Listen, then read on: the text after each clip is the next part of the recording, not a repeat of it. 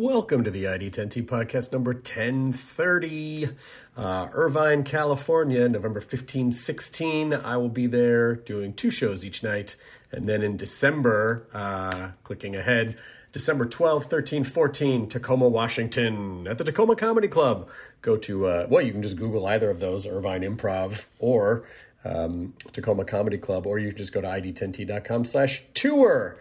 Where we have a fun Jetsons shirt now, which may be inspired by a fun interdimensional grandfather and grandson jumping around the multiverse show. So go there and look at stuff. Also sign up for the email list. All right, great. If you have a thing you want to promote, you can email us at events@id10t.com, like Megan, who writes, I'm writing to invite your listeners in the Los Angeles area to the ECF Art Center's Fall Open House and Art Sale on Saturday, November 9th from 1 to 4 p.m. at the Downtown Los Angeles Art Center at 431 South Broadway. The ECF Art Centers are a nonprofit organization providing adults with developmental disabilities a place to explore their creativity and freedom of expression.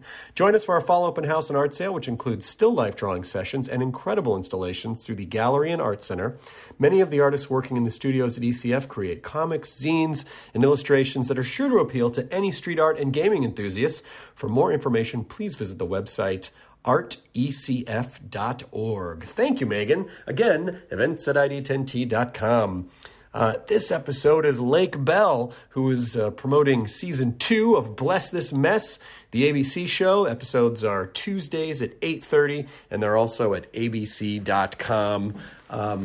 Lake is a powerhouse of comedic and creative brilliance, and if you have any pull to get involved in a creative endeavor, I think you'll enjoy this podcast, and also just enjoy Lake Bell as a human being, because there's just a lot of really great stuff in here about embracing who you are, playing to your strengths, finding out the kinds of things that you're passionate about, all those unique things that make you and help you establish your voice, and then also just kind of going out there and making it happen. So Lake is not only hilarious, but also incredibly inspirational as a creator. So I was really glad to sit down and talk with her. We have a lot of the same mutual friends, and we've been in a lot of the same things, and we've actually never had a full conversation. So now I'm happy to say that we've become friends after this podcast, and I'm so glad that we did. This is the ID10T podcast number 1030 with Lake Bell. Initiating ID10T protocol.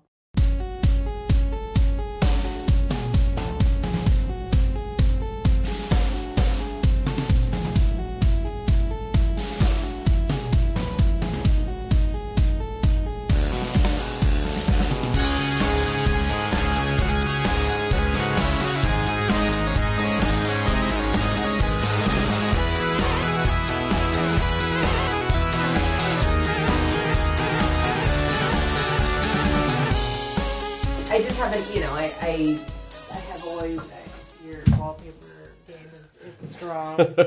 I have to credit, Lydia's wallpaper and curtain game is insane. Well, also the fixtures, we have to, that chandelier or whatever is. The fixtures, I did pick out the fixtures. They're great. But, and the logs and everything. This. It's very classy. Oh, thanks. Thank you. Yeah, it's just fun. It's, because I feel like but not everybody takes the time and effort to kind of make their environments. You know what it is, Lake Bell? I think it's that what we do is very hard to. When you're a performer, is very hard to see tangible results, and so we're always looking to am I working? Are people showing up to my shows? Am I getting off? We have all these weird metrics to determine whether or not we're doing the thing that we... Yeah. And the great thing about restoration, or at least, design, is that satisfying. You can, live in the thing, and you go, this is it. I made it. And this is a physical... I love it. ...representation of what I did. Are we recording? Yeah. Okay, because I was going to say, I sort of deeply relate to that, and I've always, I grew up with my mom, and my mom's an interior decorator, but she's like a classicist, and my stepbrother, who I grew up with since I was like 2, is literally like he's one of the few classical architects in the country. I mean, he travels and does, he's like a master of it. He does some of the most remarkable work, and the attention to detail and kind of obsession and kind of peace that I find in aesthetic is a huge part of why it was imperative that I like become a director, because it was, composition and texture and all of that gives me great peace. And I used to feel kind of guilty that, it was, or not guilty, but I sort of judged myself for needing the visuals of a room that I inhabit to be a certain way. And, people are like, oh, you're a control freak. I'm like, I actually find, my mom and I talked about it, and she was like, no. There's great peace in expressing yourself. She's like, it's an art form to kind of put together a room or an environment. It's like, it's a storied environment, right? Like, and I was like, oh yes, that's what it is. It's like, if you're directing something and you have a frame and you can kind of populate that frame, that increment of space with a story, like that was deeply appealing to me. Sure, but director is also like 20 jobs, and which is so overwhelming to me because, if we're going with this analogy of interior design and restoration, I feel like a director is not only the architect but also the contractor. Like you have to pick out the subcontractors of like lighting and editing and it's DP, true. and so you have to design and also do all of the and also find emotionality and like the texture there's all that stuff too. the tone and the sort of. But I am inherently like a multitasker, and I think I would be very bored to only do the visuals, right? So it's like it is the visuals. Not to sound like uber pretentious, but it's really true that like the visuals is a mood, right? Which is emotional, and so that informs like what you see in the space and how you feel in the space as an actor is like, ooh, like even when you put on your wardrobe for the first time for a character, you go, ooh, okay, I kind of know who this person is.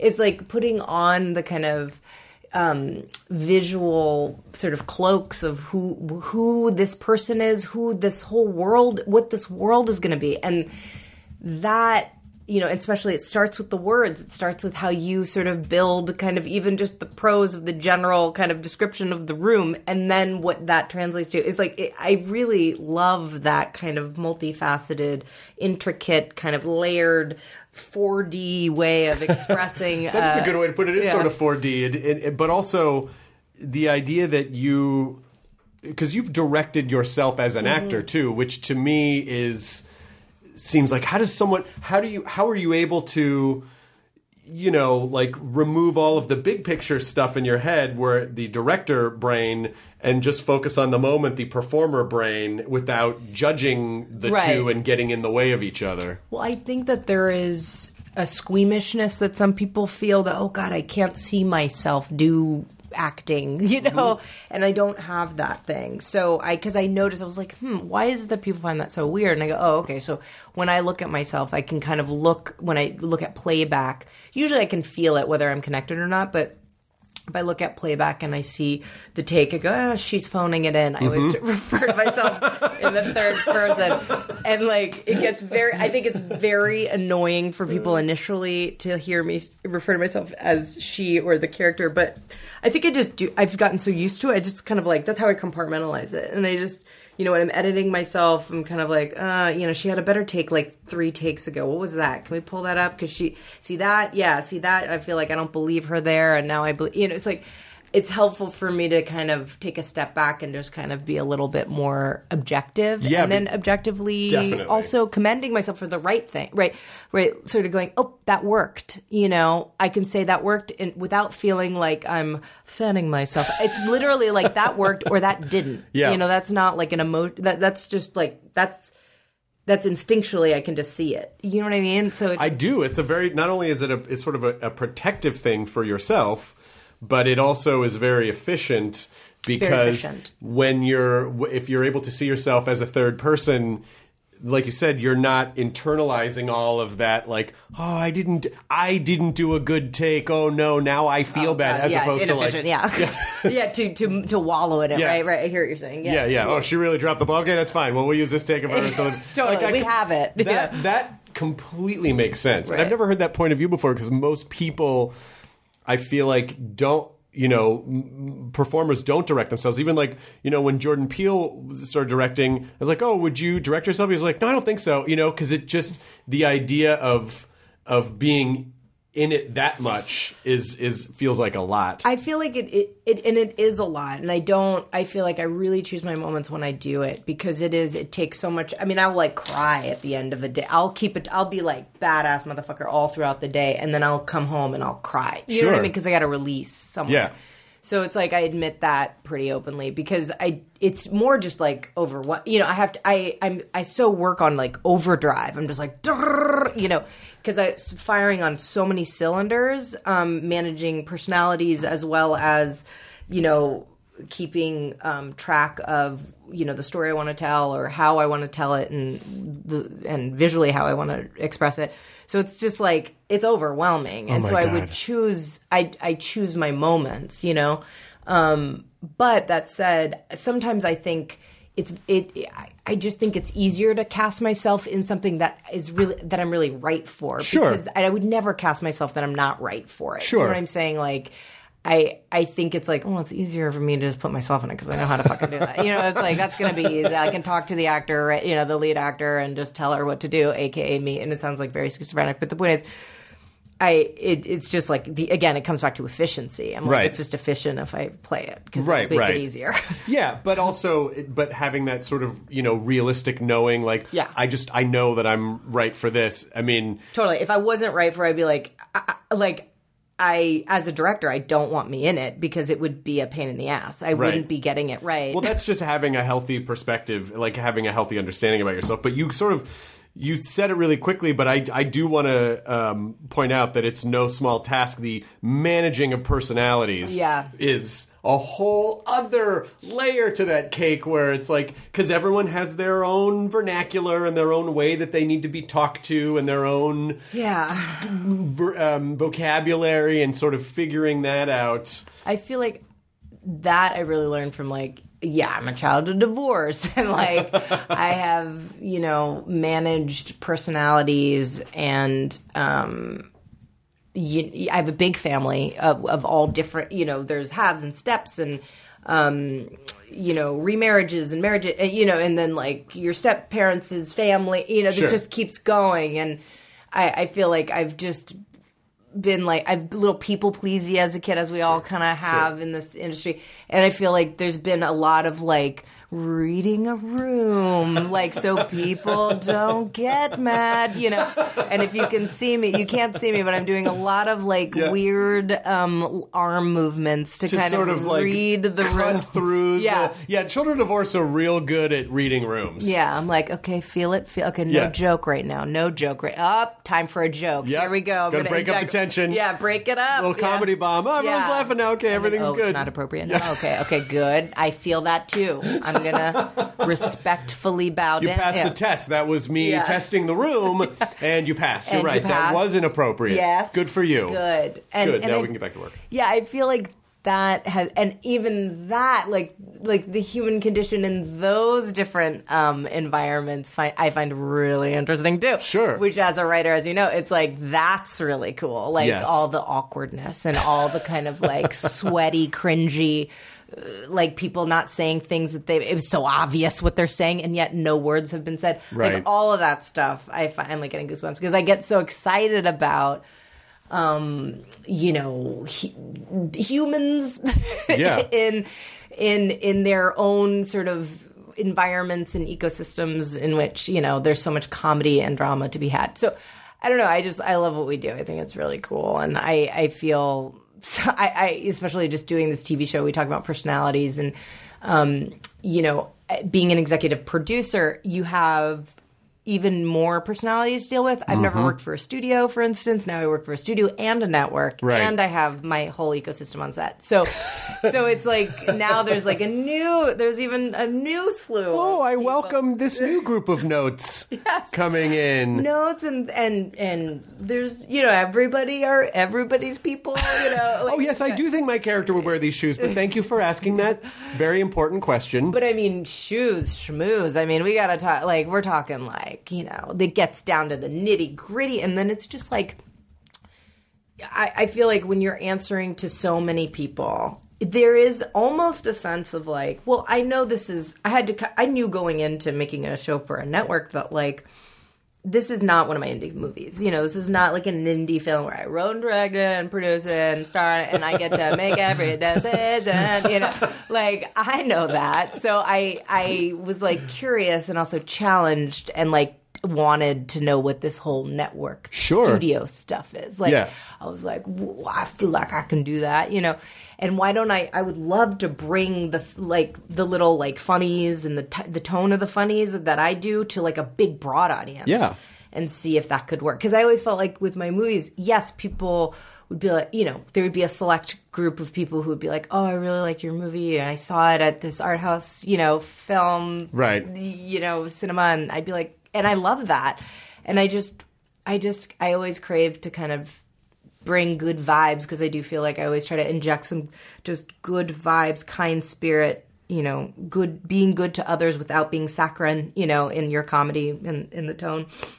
That I wanted to bring to a broader audience, especially now because we're in such a divisive state. I was like, that's the least I can do, I hope. Well, I do think, yes, I agree that infusing positivity into a culture that is addicted to outrage and toxicity is. But I will say this: I do think that a lot of the toxicity is manufactured. I do believe that there are horrible things. Yes, of course there are horrible things going on in the world, but I just think that the proximity that people have, like if social media is like right up against their nose and their news cycles are right up against their nose, they will think 100% of the world is a horrible place. Sure. Because that is what creates engagement. That is what sells. That is what the algorithms pick up to get people involved so that they can sell banner ads. But at the same time, I do think it's important to take a step back and realize that that is not the full scope of the world. It's not the full scope. I do feel that there is a lot of darkness in the world, and it's always been there. And I think that in the same way that there is vast amounts of light and goodness in people, and I think people are born good, I just feel like, I have kids and obviously I have a family and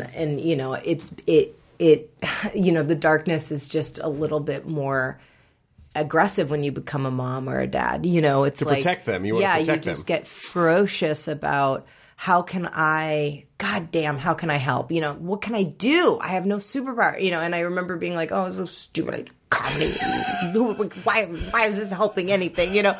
And then I started to like meditate on it. And I was like, well, if the smallest thing that I could do is just like when I see something that makes me laugh or makes me feel good, the way that I take steps into the mundane things of life, like driving through traffic or picking up a cup of coffee or going to the grocery store, I do feel different than if I have listened to the news or watched something very dark or listened to some sort of like crime, like the way that I walk through life is different in that moment. So if I could just create something that, in general, the breath of it, you feel good after, right. Like the what resonates with you is just like, I feel like I have a smile in my fucking like aura or whatever. Yeah. Like, I know it sounds very woo woo, but I do think that's actually powerful because then if like somebody cuts you off in traffic, And the little thing that I did was they just watched like an episode of Bless This Mess or I Do Until I Don't or whatever, something sweet and hopeful. Then maybe they won't be like, fuck you, man, fuck you fucking piece of shit, you know? And like that thing, because sometimes I see that and I'm like, what do you do? Like, what are you doing? And I'm like, they must have not watched the last episode. They didn't watch the last episode, which is coming out September 24th, the new one. To cure all your road rage. Exactly. So it's like, Tuesday nights, 8 at ABC or so Hulu. Wednesday mornings you're going to have great traffic karma. But I think we as performers, like especially as comedy performers, do tend to downplay like, whatever, we're clowns. I know. But I will say this. I think the wide perception by the country of performers is probably like, especially if you watch award shows, is that all performers think we're curing all sorts of diseases. Well, and that we're real high on what we do. But to me, where I think it really pays off, it's like, no, we're not curing diseases. But you know what we do as performers is that if on Tuesday nights, if parents and their kids get together they watch a thing together and they have a moment and they laugh together or they're relating to one another in real life and forgetting about the toxic news cycles or forgetting about whatever shitty things happened in that day, that has tremendous value. I'm sure people have said to you or, any of the myriad of performers that we know, I was having a really bad day. I listened to you on a podcast. I watched your show. I heard this comedy thing you did. And it really helped. And we also do that too. I do. Oh my God. Of course. So it does have value in that way. Oh, 1,000%. Like I admit, it's so funny because we're basically going straight. We're taking a train straight to laughter is the best medicine. When actually medicine is the best medicine, but laughter is good. Medicine is very medicine good for is you. general. If you're in a hospital, request medicine. Go to a doctor. Not call 911. Don't see a clown if you're Lynn. Yes, please, for the love of God. But I do think, for me personally, I have felt really dark, and then I'll just put on my favorite comedy album or something like that, and I'll just listen to it again. It's 100% necessary. Sometimes I come home and if I've had a really stressful day at work, and I will listen to a great comedy album or something like that, and I'll laugh really hard. Or if I laughed really hard at work, I cut up, I lost it, because it's very rare that I really will lose it because it's I'm the producer, you know what I'm saying? I got to get shit done and I got to make my day. But sometimes you squeal out of control and you cannot, you have to think of dark shit. You're like, oh my God, I'm ruining these takes. And when that happens, I always drive home and I go, I bet I feel like I worked out. You know what I mean? I feel like a little healthier. I'll probably, it was if you really laugh, the kind that you can't even control, that, I feel like it's almost like having ashwagandha or something. You know what I mean? But usually those moments where you laugh, where your stomach hurts so much, a lot of times those are times when you should not be laughing. Of course. Where you're supposed to be quiet, you're at a presentation, you're at a family thing. God forbid you're at a funeral and something just gets in you because you're so stressed. And it's just that defense mechanism and you just start giggling and you go, oh my God, am I a bad person? It's like, no, your body's trying to process and deal. You're trying to, this is your body trying to protect itself, Yeah, I just always, I feel like, oh, this is good. I added years to my life because of this laugh, it's but yeah. So anyway, I think it is the best medicine. Fucking A. Well, it is a good medicine. No, it's just it's a nice supplement. It is a supplement. It's a vitamin supplement to actual medicine. Correct. Laughing is good. Laughing is healthy. But go to a doctor. Yeah. But if you have a problem, please. By all means, go to a doctor. I think you might enjoy. Do you watch any? It's not really a horror movie, but do you watch any horror stuff at all? Or is I'm terrified, because especially since having kids. I already couldn't watch horror, and then I had kids, and I was like, I cannot do it. Well, I have a movie that you might enjoy that is not. It's technically not horror, but it's a Japanese film called One Cut of the Dead. Okay. And I don't want to tell you too much about it because it will spoil. But my wife and I watched this movie the other night, and it's probably my favorite movie of the year so far. And as a director, I think you will enjoy it, but I will caution you that the first 30 minutes of the movie, which, by the way, is all in one shot. Beautiful. You're going to go, what's going on? Okay. I don't know what this is. Okay, but I'm on this journey. And just stick with it, and then it will reveal itself to you along the way. As a director, I think you will enjoy it. Okay, you have to, after this, you'd write it down for me. I will write it down for you, but it it is technically a Japanese zombie film. Okay, technically. That's okay, because my husband really likes it. He'll dabble in a zombie escape, so I will... But it is fun. Okay. Yeah, so that's all I'm going to tell you about it. I'm in. I think you will Riveted. enjoy it. I will write it down. Are we plugging this film? I guess in a way we just plugged the film. We plugged in the way that we saw it, and I just want people to see it because it was such an enjoyable... Because it's so hard. I mean, that's the other thing, too, with comedy is that it is, it's... So I was talking to a magician friend of mine, and I was like, so there's only a finite number of tricks, really? And he goes, yeah, but it's all in the presentation. And with comedy, too, it is like comedy is sleight of hand and turns, and it's once you see the trick... it's why you can listen to a song 100 million times, but you can't hear the same joke over and over. Yeah, I mean, but there's all the same with story and writing. It's like there are, a handful of iconic story tropes that, we dress in different ways, and it's just based on the human condition and proclivities to certain things that we're used to, that are just historical, you know? So it's like, of course, there are... repeats there, right? Or at least the skeleton of a joke sure. is not dissimilar from what you've heard, but it's the nature and the tone of the person who's bringing, it's your own experience that is...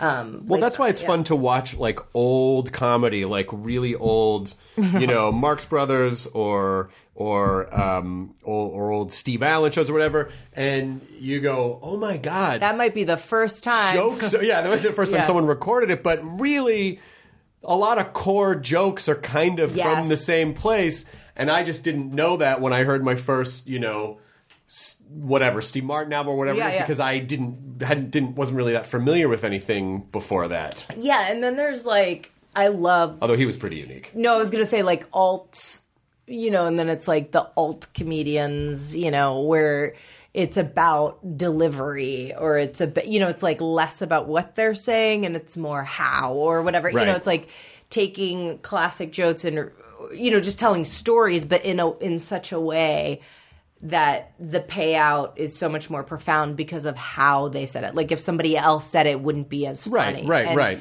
There's some jokes that are just on their own, no matter who's going to say them, they're pretty solid. It's scientifically structured to be the joke versus because I always think of Tig Notaro, who's my friend, really good friend, and she wows me with how her stories are incredible, but it's also real, not everybody can tell that story. It's only her. It's her delivery and her persona. Yeah. And her... The pauses in which she her bit about introducing the Indigo Girls is one of my favorite things in comedy. It's so good. And, no one else can do that. No one else can do that. Maria Bamford's the same way. It's no one else could do Maria's material. Maria can do Maria's material. And that's really... Yes, exactly, because those are... that's art in its purest form. It's the purest expression of who those people are. You know who they are. You know who they are, and you know that it's so unique that they have no competition with anyone else because they're so much themselves. Yeah. And as a performer, that's inspiring to watch because it's great to watch people become who they are and be the purest form of themselves on stage. Yeah, I mean, that's why I think for comedy we're in an amazing time. You Absolutely. know, yeah, it's so unique and so kind of edgy. It's I'm excited to see. There was a guy that Dax just turned me on to. I'm so sorry, I'm not remembering his name. He's a musician, a one-man musician. He's kind of I loved Reggie Watts when he was doing his thing, and I still adore him with all my heart, and I love seeing him on Corden all the time. But he's really unique and profound. And there's this other dude who's been doing it. He's a one-man show. He just played the Roxy. Mark Rebellette. Yeah. He basically, he has his synthesizers, and he has all of his accoutrement, his musical accoutrement, and he just makes beautiful music, but then he'll sing about he'll just be butthole, he'll sing about something very lewd and pervy, but in a wonderful way, and it's so fun. you could look up, like, Look at That Ass. That's one of his songs. So anyway, he's like delightfully pervy and super unique. Well, that's the thing, is that there's so, the old days of comedy, there were basically like 8 super comics, you know, and it's like you're going to find, you have to kind of decide which one of these handful of people, this pantheon, that you're going to go towards. And I liked all of it. Me too. Rich Pryor, Steve Martin, Eddie Murphy. Hell yeah. Kinnison, Masters. Seinfeld, Judy Tenuta, Emo, Phillips, I liked everyone. Now there's so much variety and so many platforms. Like, what type of comedy, That's really exciting too. Is like, initially I think I was really intimidated by, I'm classically trained. I went to drama school in England, and I studied, to become an actor, and like, I felt my mom had told me that's what you do in order to be an actor. Like, and I just sort of believed her because she's my mom. You know what I'm saying? Well, it seems like it worked, by the way. And it worked, but I'm just saying that I came up working. I did years of conservatory training, and I wanted to be in Hollywood doing fun stuff, and so I spent 18, 19, 20, 21 all just training. And that sounds real cool, but the point is like a lot of, my other people who were very successful also started and like got to just come out and, use the work as a training. And I think that is honorable as well. And then even more so, but at the time when I was younger, I think like when I started to kind of like try to get jobs, and then I would lose them to someone who had a YouTube channel or something. Right. When that first happened, my heart hurt a little bit, where I was like, hey, wait a minute. You know what I mean? I put in the time. Yeah. And then I realized, because especially as a director and as a producer, I was like starting to love some of these people that I was finding literally on Instagram, YouTube. Like, I was now commending these incredibly innovative and wonderfully ambitious people that knew that they had talent, didn't have any other way to kind of showcase themselves, and then did it like sort of in a compelling way. Absolutely. And then I was like, this is great. Well, sure, because in the older days, you had to fit into a pre-existing structure or hope that someone could see you in a pre-existing structure. Too. And now every person can kind of create that structure and find a direct connection to their audience for whatever unique thing that they do, and that's magical. It is also scary at the same time, because when you're like, oh my God, there's so many performers. How do I? Sure. But then that just is. But you that's will just get your noticed responsibility to be innovative. It is, and I think everyone is unique, whether you like it or not. So it's like if you try to be other people, that's the thing, is like, if you put yourself out there and you're trying to be somebody else, like you do what somebody else is doing, that doesn't work. But if you're deeply original, you will get noticed. I just feel like originality and uniqueness gets rewarded if it's committed and earnest and like raw, you know? So there are people who are doing characters, and it's like, there's nowhere to hide, kind of. They're just like right there in your face, and they're kind of putting themselves out there. And I find that really compelling. But, I came up in a time where it was like, and also I was in a country, I should say, in England, there is literally, there is very direct rules, at least there was when coming up. Like, I was 18 and my mom said, you go to England to study. And I went and I auditioned for drama schools, and I was told and educated very quickly that in England, how it works is no one's getting hired unless you've gone to drama school. Mm-hmm. So you can't get an audition. You can't get an agent to look at you unless you've gone to drama school. Right. So you go to drama conservatory, you then have a showcase, and then an agent may or may not pick you up, and also other theater reps and things like that come and see it. Yep. And then you get put into theater if you're lucky, and if you get a rep, then but literally and in England it was like, if you said that, oh, well, I'm studying to be an actor, like, it wasn't like, fucking, good luck. You mean studying to be a waitress? Do you know what I mean? It's like, well, in America, that's how it is. You know what I mean? There, it's like, oh, well, that's interesting. My daughter's being a doctor. It's like, it was like at the level of like doctor, lawyer, actor. I don't know if you're aware, you drifted a little into Emma Thompson, and I really appreciated it. Super aware. I really appreciated it. Thank you. But no, I think that was really interesting and probably really helpful to grow up in, and to come up in a town where it was respected. Like, Sure. That was nice. Right. Because then it was like I came to LA right after that, and it was kind of like, a little like get your tits out. You know what I mean? It was kind of like... I went to drama school. That's great. That's great. Put on a push-up bra. Literally. Right. It was... I remember there was like... I would go when I first got here... I was told in England, and this is the audition training as they send you out into the world, like, you are to come in all black and no, like, makeup, you're clean, open book. You're a canvas, right? Clean canvas. So when you go into any audition, especially theater, so I like came to kind of like, I don't know, I was like auditioning for like Felicity, like at the time. And I am a blank canvas. Yeah, I am a blank canvas. And I had a manager that was hip pocketing me who was amazing, and she ended up being my manager for many years. And she was like, they said, I think there was a comment about my coming in and looking dour or something.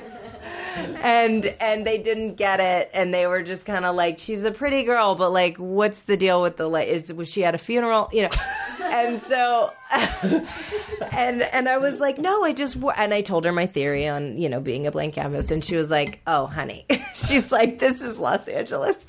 She's like, you have to walk in and look exactly like you're about to shoot it. You gotta show up like a painted canvas. Yeah, you're a painted canvas. I need she's like, you got to wear makeup. And I was like what level? I was like mascara? I was like, are we talking like, because that's like for me, like a very high level if there's mascara involved. Sure. And she was like, oh, mascara, lip gloss, push-up bra, the whole thing. And I was like, but if I'm playing somebody who's like, at a funeral, like there was one time I really was going in and I was mourning and I was crying and everything. And she's like, even if it's at a funeral, you have to look beautiful, like gorgeous, and I was just like, oh, okay. So it was just funny. She's like, even if you're like an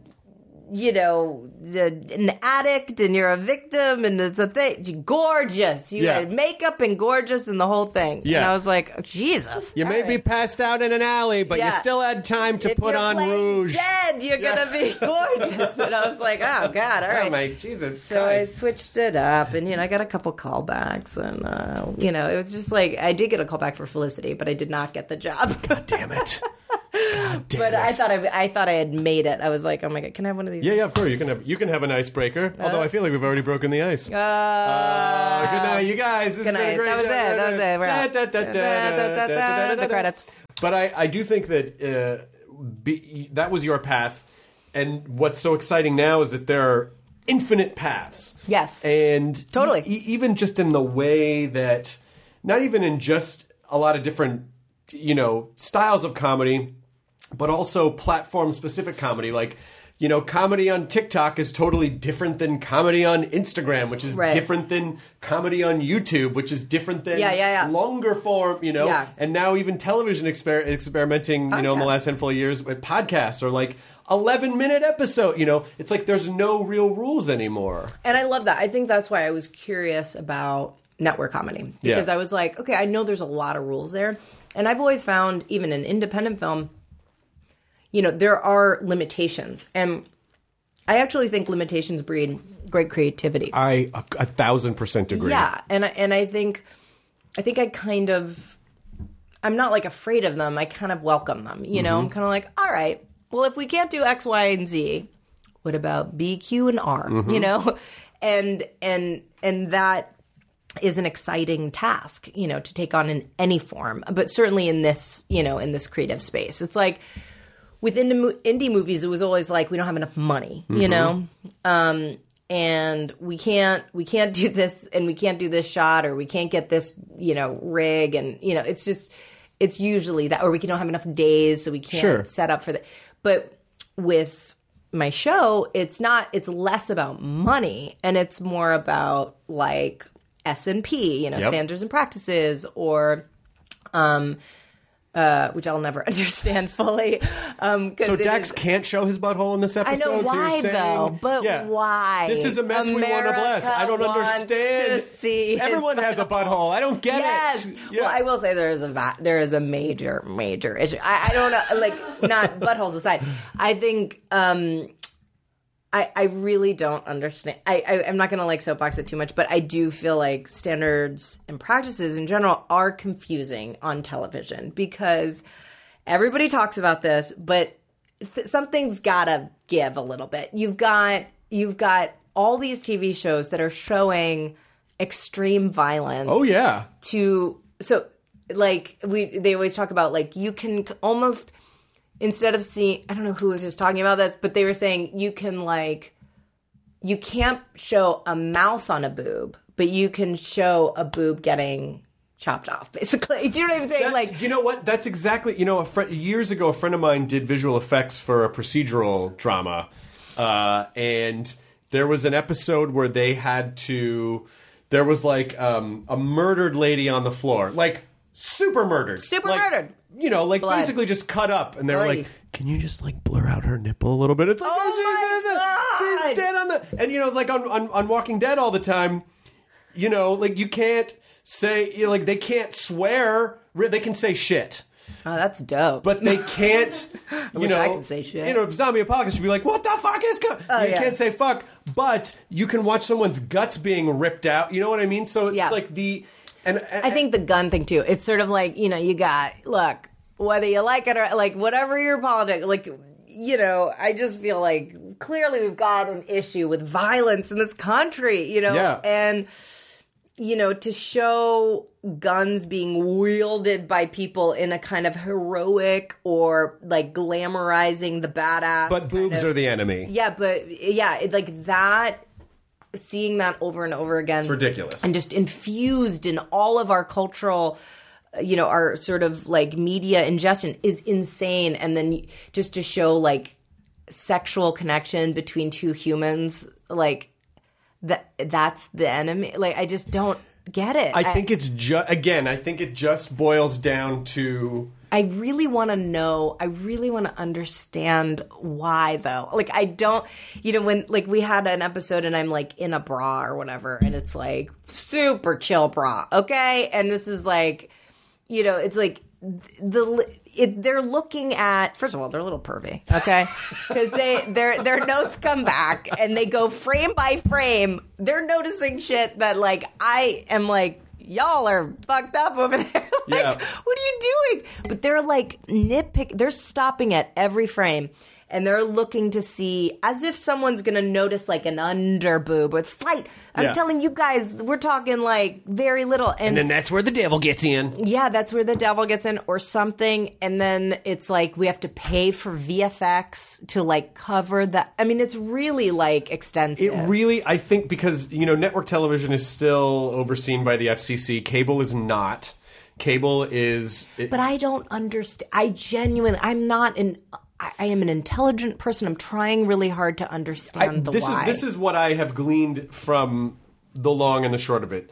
And at cable television, they opt into an S&P for sponsors. But network television, because it is technically like broadcast, yes, over-the-air broadcast, the way that it works and the way why the rules seem confusing and unclear is because I think it's just... if the community complains, then it's taboo. And more people will complain about a side boob than a gun in this country. Right. And because it allows them to feel like they, whatever sort of puritanical idea makes them feel like they're good people or have like, oh, I'm going to, And so if people complain...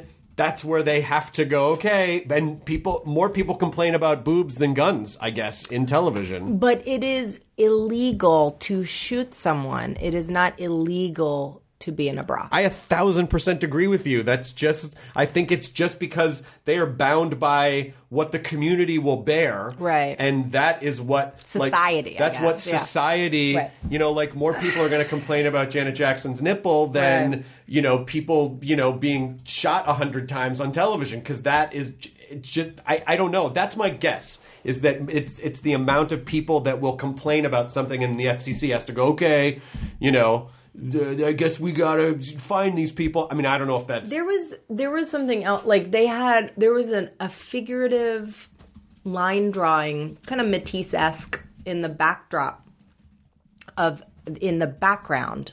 it was like a framed, random art piece or something, in the back of a take that they wanted us to VFX. Now, it's a figurative nude that I cannot even, it's so small, I can't even see it. I don't know why I'm like bitching about this right now, because I love my show, and I'm just trying to, it's more me trying You're to trying to understand like why you'd have to blur a famous piece of art. Or just, it's not even, it was just like so figurative. I was like, I don't even see them boobies in there. Like, I don't even. That is job preservation. That is someone who...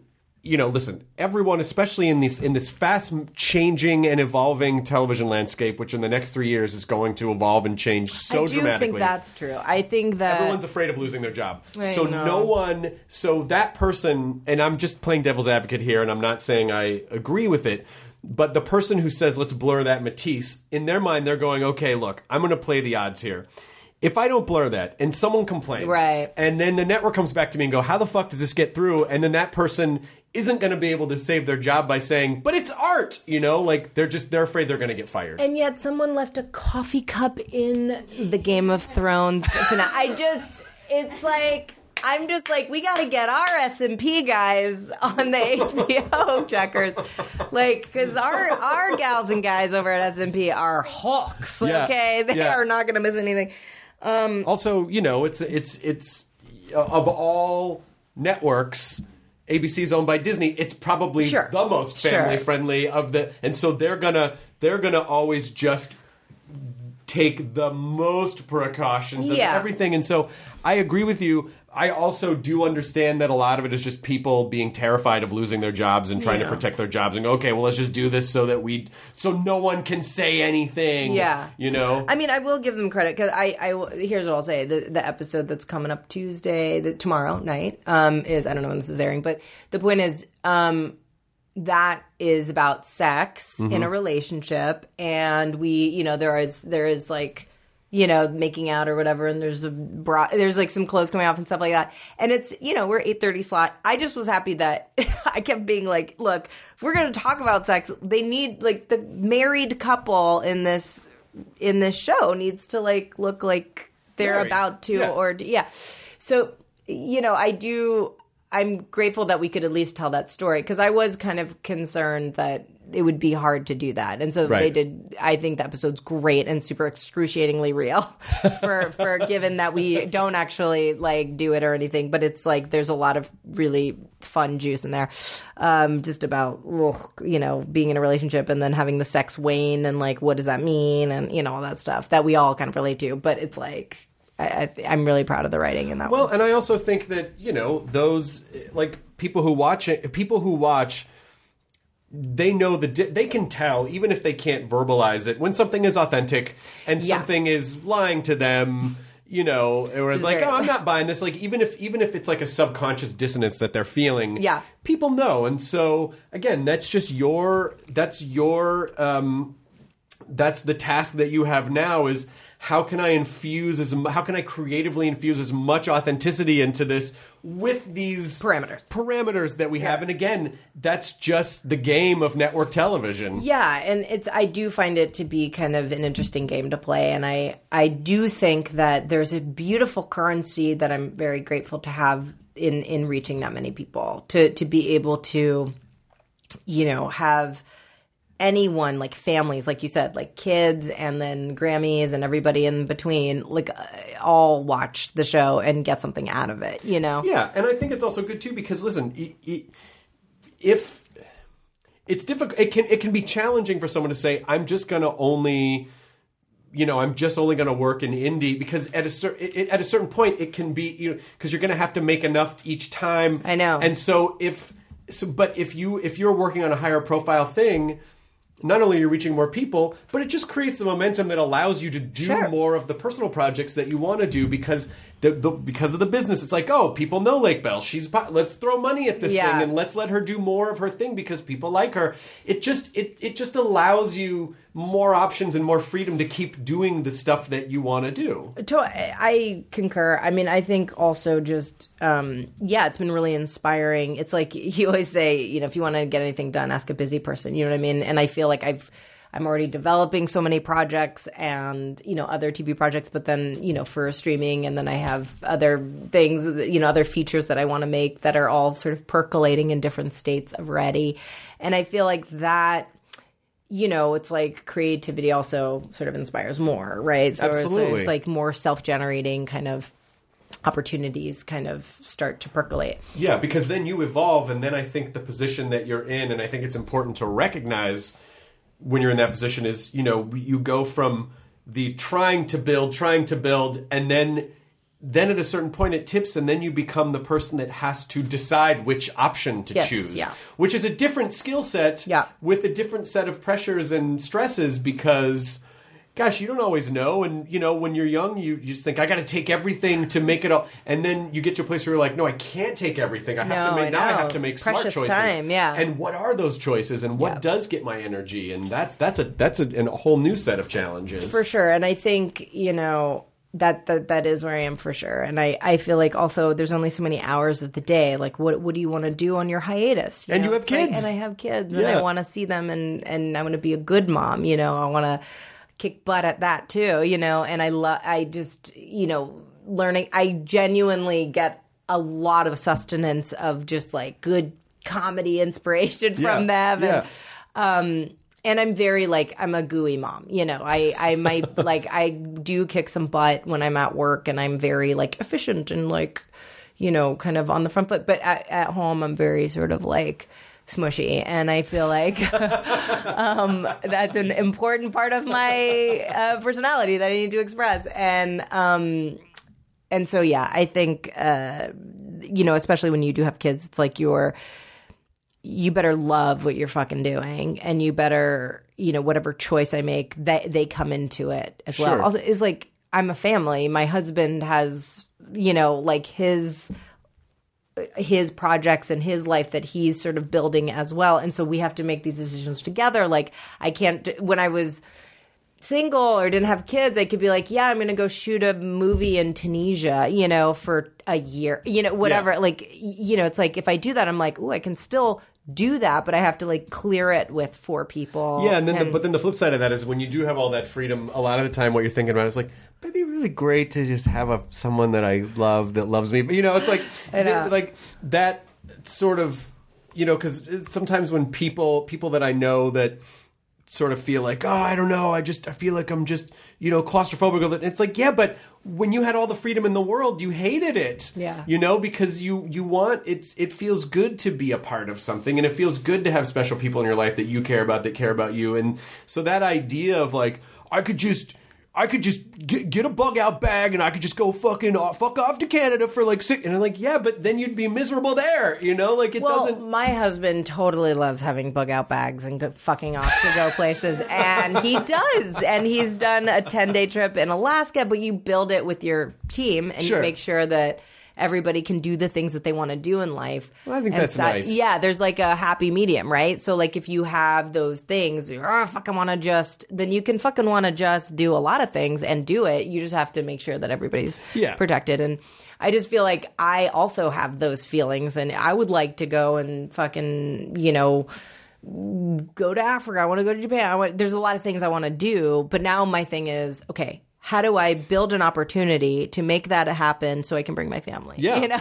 Which is great, because then that might be a project that, you know, because you're working within those parameters, Yeah. then again, that's sort of creative problem solving. Yeah, I Where it's know. like, how do I multitask this and make it serve, you know, we can take the kid, by the way, you should go to Japan. It's fucking amazing. Cannot wait. And Never been, we never went there on our been. honeymoon, and it was Did the you? best. Yeah. It was really incredible. I can't wait. It's When you go, like, spend a few days in Tokyo, see Shibuya, see like all of the Tokyo stuff, go to the Tsukiji fish market, but then also just get out and see traditional, countryside. gorgeous countryside Japan.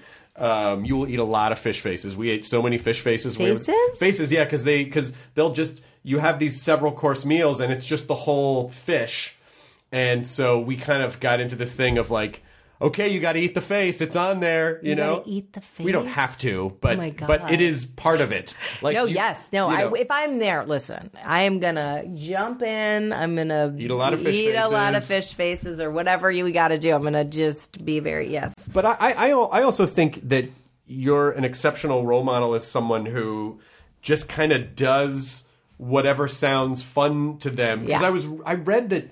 I didn't know this about you, but it said that I read that you write a column about automotive stuff. And that is just that's a perfect, like, she doesn't have to do this. It's clearly something that she just likes doing. Yeah. And that is the best type of life to build. Yeah, and I did, to clarify, I did a car column called Test Drive with Lake Bell for the Hollywood Reporter for like a year and a half or so, and you know that comes from a place of my dad is a race car enthusiast and racetrack owner, and so I grew up in and around that world, and I had. You know, I do have a lot of interest, you know, interior design, you know, in architecture. There are things that are just specific to me that I wanted to kind of, sort of investigate and express. And so the Hollywood Reporter at the time had gotten wind that my dad did that, and I grew up in that world, and that I was an enthusiast, and so they offered that, and so I did like a comedic kind of more anecdotal, experiential kind of column about it. And it was great. I used to have like cars that were delivered to me for the week, and then I could test drive them. So I'd be like, I look like a badass. Like when my husband was dating. We were first dating, and I was like, "Oh yeah, I just have this Maserati for the week, so I don't know. We can take my car, your car, whatever. It doesn't matter." Or the Maserati. Yeah, it's no big deal. It was fantastic, and then and so I agree. I really want to. It's harder with kids, you know, to be like, "Hey, I just want to do this thing" or whatever, and follow those whims. But I think that is, and my husband's the same way. He really does follow whatever unique interests that even are not on brand, like particularly what's on brand is to be off brand. You know what I mean? That's what, you know, like my wife gave me the best piece of sort of design philosophy, because I would get really locked into like, well, you know, the house that we live in is Spanish, and so it should have this. And she goes, no, that's not how it works. Yes. You don't let the room, and you know, granted, we don't have a bunch of modern shit in our house. But she said, you pick what you like, and because you like it, that's how it all works together, and that's how all the pieces talk to each other. But that's also you have a natural sort of design sense, right? So it's like your eye is specific, and if you have a specific and original eye, even that you might pick something that's mid-century and you pick something that's like neoclassical or whatever, and then it just works, you know. But my mom would teach me the same thing, which is like, you don't have to be like everything is, you know, East Lake, you know, and it's like, that would look boring, you know, and it would look like you're in on a set. You throw the East Lake knobs on, you throw some hinges on, they're just get little, a Biedermeier, just little detailing, so people go, oh wow, that's a really intricate hinge. Yeah, it's you're like, well, I'm paying attention. But I think it does sort of encapsulate like tramp art in there, a little like folk art with a little like, you know, sort of modernism. I like it. Yeah, but it sort of, I think it speaks to kind of the larger thing that we were talking about, is not only, you know, like YouTubers creating their own thing and not fitting into a system, but sort of like the becoming of Maria Bamford and the becoming of Tig, where you sort of, the more yourself you are, and the more you know and express those things, those make you the unique creature that you are, you will be awarded. Exactly. And so that's why, again, what your husband's doing and what you're doing, it's like, yeah, I'll write about cars, and then I'll do this, and then I'm directing, and then I did this network show, but I also like doing these intimate films. Yeah. It's like all of those things together make you the most unique thing that you are. And that, I think, is the takeaway for anyone who wants to be a creator. It's like explore every facet of what you're into, and it might change, and you can try stuff for a while and then try different stuff later, and then unite all those disciplines to become, like this sort of cross-platform creature. Because I agree. I think people do get rigid and, well, this is kind of who I created. It's like, this is my brand, or this is my... Yeah. And by the way, people who are very... that's a choice, right? People who are like, this is who I am, and they like kind of focus in and zero in on like an image, and a breadth of, of work, that can be also very, fruitful. Sure. The commitment, the staunch and like fierce commitment to a very specific angle, but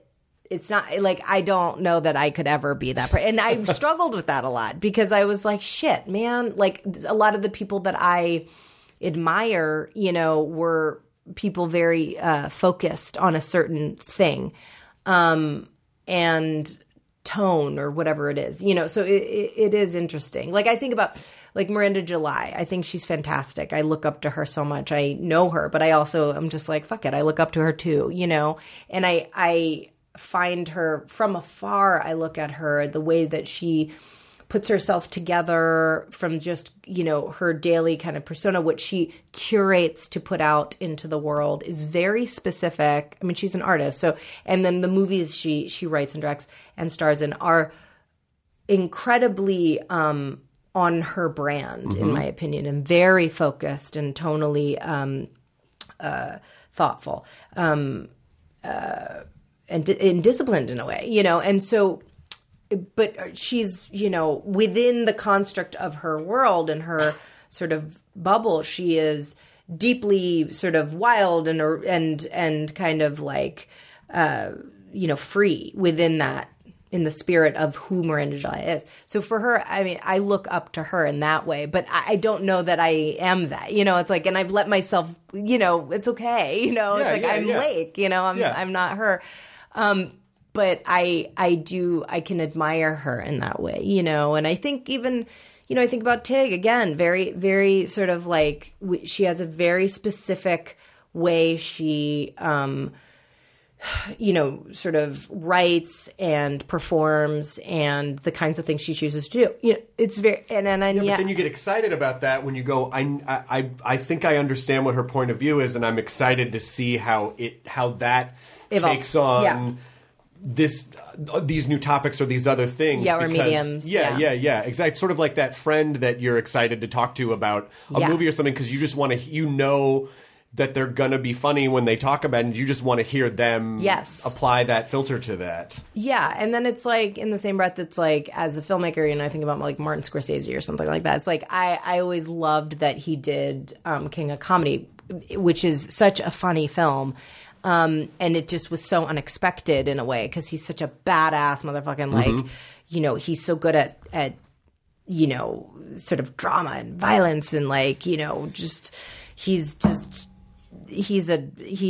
a master, and yet him taking on comedy, which is so, this is like obviously an old movie, but I was really encouraged by that and inspired by that movie, because I was like, oh, you can do it all. You don't have to say, well, I only do dramas. You know what I mean? And, okay. And I feel like that is because I think Hollywood does that a lot. They're like, well, she only does X, right? Well, yes, she's a comedy girl now. It's easier for them to put people in boxes because there's so many people. Just go, oh, this person does this person does that. But that's why the people who really pop, I think, get to constantly surprise you. We're moving around. And so, as we're sort of winding this down, I would love to hear your take or your advice for people who are having an identity crisis or trying to figure out or feel stuck or feel like, well, I do like these couple things, but I don't really know, because you are definitely someone who has figured out how to manifest things in the real world, and that's a skill. Well, I think that the there's something like, because I talk about this a lot with like people, you know, because I'm on the board of Women in Film, and I talk to a lot of like mentors and people, and I do think that writing seems to be people's like freakiest thing. They're always like, oh my God, like I want to write, but like, how do you do it? And I'm like, oh, you gotta write. You know, it's like first things first. You gotta show. I just start. You gotta show up, and I think that people, especially in this day and age, and this is a little bit like the kids these days,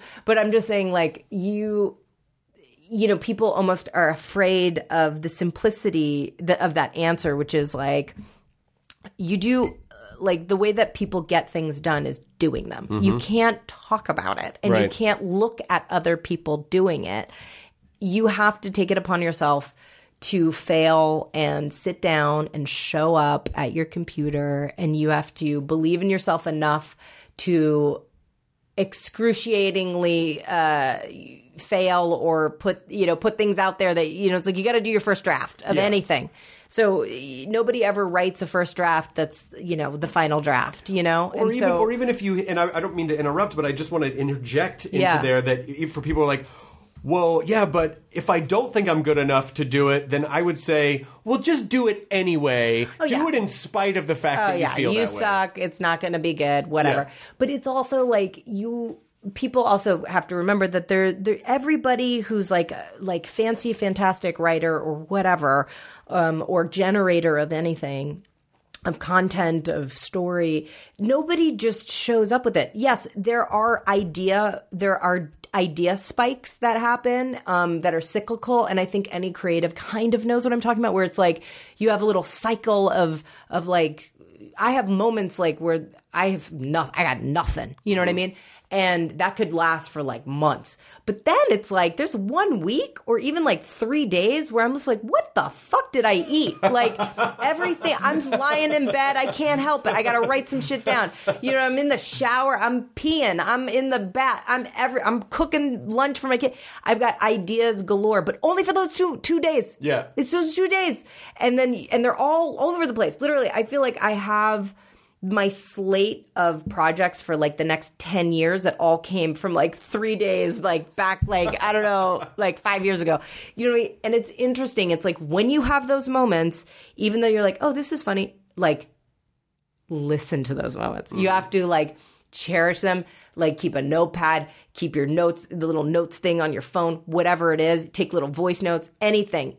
Write it down and take it seriously, because those little waves don't happen a lot and you got to listen to them. And then it's like, if you feel like, oh, I'm just like Fartville, USA, I got nothing, then don't worry about that either, because you just got to show up and look back on those notes when you did have something good and start to just like outline, just like, you know, just like outlines are awesome. You know, it's like, just like stream of consciousness. I don't know. Here's a scene. This makes no sense. Well, it's not the start of a movie. Well, it doesn't matter. It's a scene and it's interesting and it might lead somewhere. You know, it's like giving yourself credit to be a little messier. Yes, and again, I think you're also talking about showing up consistently, because I think you have to show up consistently to get the machine working so that you have that 3 days. Because it's like you don't drop a seed in the ground and go, where's the fruit? You have to water it every day, and then it's boring for a long time. So boring. And then all of a sudden one day you're like, holy shit, lemons! But this is also something I want to say for all the moms in the house and all the dads too, who are like working dads or like, you know, participatory and moms and all this stuff. If you don't have the time, because there's a lot of people who are like, well, I just don't have the time, you know.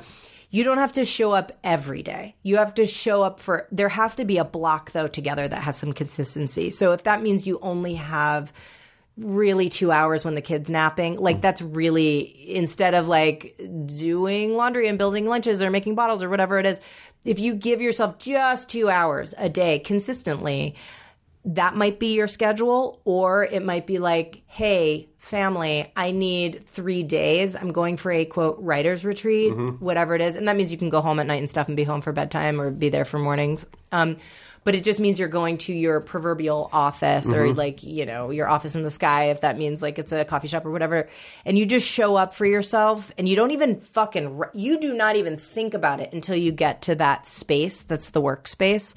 And you do like 3-day kind of writer's retreats, and you give yourself that opportunity, to generate thought. And usually the first day is kind of bunk, but then the second and third day are kind of interesting. And something comes of it. Yeah, when you chip away at it a little bit at a time, it does over time really add up in an incredible way. And lastly, I just would love to, because there's just so much toxicity in the world, then we sort of open talking about positivity and comedy and like giving people a little bit of a harbor. Just a quick thing that you're joyful about, like what brings you joy? I mean, obviously your kids. Is there anything? Oh, it's so funny. I mean, I know it's so cliche. I mean, the kid thing is big though, because we can't just like roll over it, because then you are like, it's so hard having kids. It's so hard. I find it so hard. So I need to kind of give myself emotional cookies about it and remember all the good stuff, because, it's like my kids really they really fought out of the gate, and it was just difficult. And so I'm finding a lot of joy in them coexisting very peacefully. I have to just like, I have to pray. I'm just like so grateful with every ounce of my soul and being for that. It is like joyous. And my son, who had a really rough start, like the two of them just kind of like enjoying each other. It's like, that's the investment that you kind of like, lean into. And at the first 2.5 years, my husband and I we fucked up. This is a terrible idea. This is like not good. Seriously, like what have we done? And then, it's finally, we're seeing the light where they're just like so good to each other. So that, and then like super warm, sexy chocolate chip cookies fresh out of the oven, which I've just experienced. And it's like, the joy, I'm literally salivating. The joy of that is really special, because I don't cheat a lot with I eat very well, and the beauty of like, I like very doughy, soft chocolate chip cookies that are not like crunchy. Everyone's like, I like them crunchy. I'm like, fuck you, and like just leave. It just hugs every crevice of your mouth. I just like that, and then it's just like. Yeah, that really makes me happy. I'm glad to hear that. It was, we've never actually, we've been at a lot of the same functions. Yes. We know 100 of the same people. We've never had a lengthy conversation. I know, this is... I don't know, because I think sometimes when you see people a lot and you think, what am I going to do? Go up and just talk their ear off? Like, I don't know if they want to hear from now we're doing it. And now we've done it, and I so appreciate that we did. We're both design. I just think of you as such an inspirational artist, and it's been an absolute pleasure to have this conversation with you. Thank you, and I'm glad to know you. And we live near each other. So this is great. So come over and we're gonna be friends. We got a pool. You bring the kids. You got an extra office here. I need a writing office. Yeah. Come on, seriously. All right. Thanks. The end. Oh, and watch Bless This Mess, which is on Tuesday nights on ABC. Yeah. Oh God, I should have led with that. Okay. Too. Yeah. Okay, good. ID10T scanning complete. Enjoy your burrito.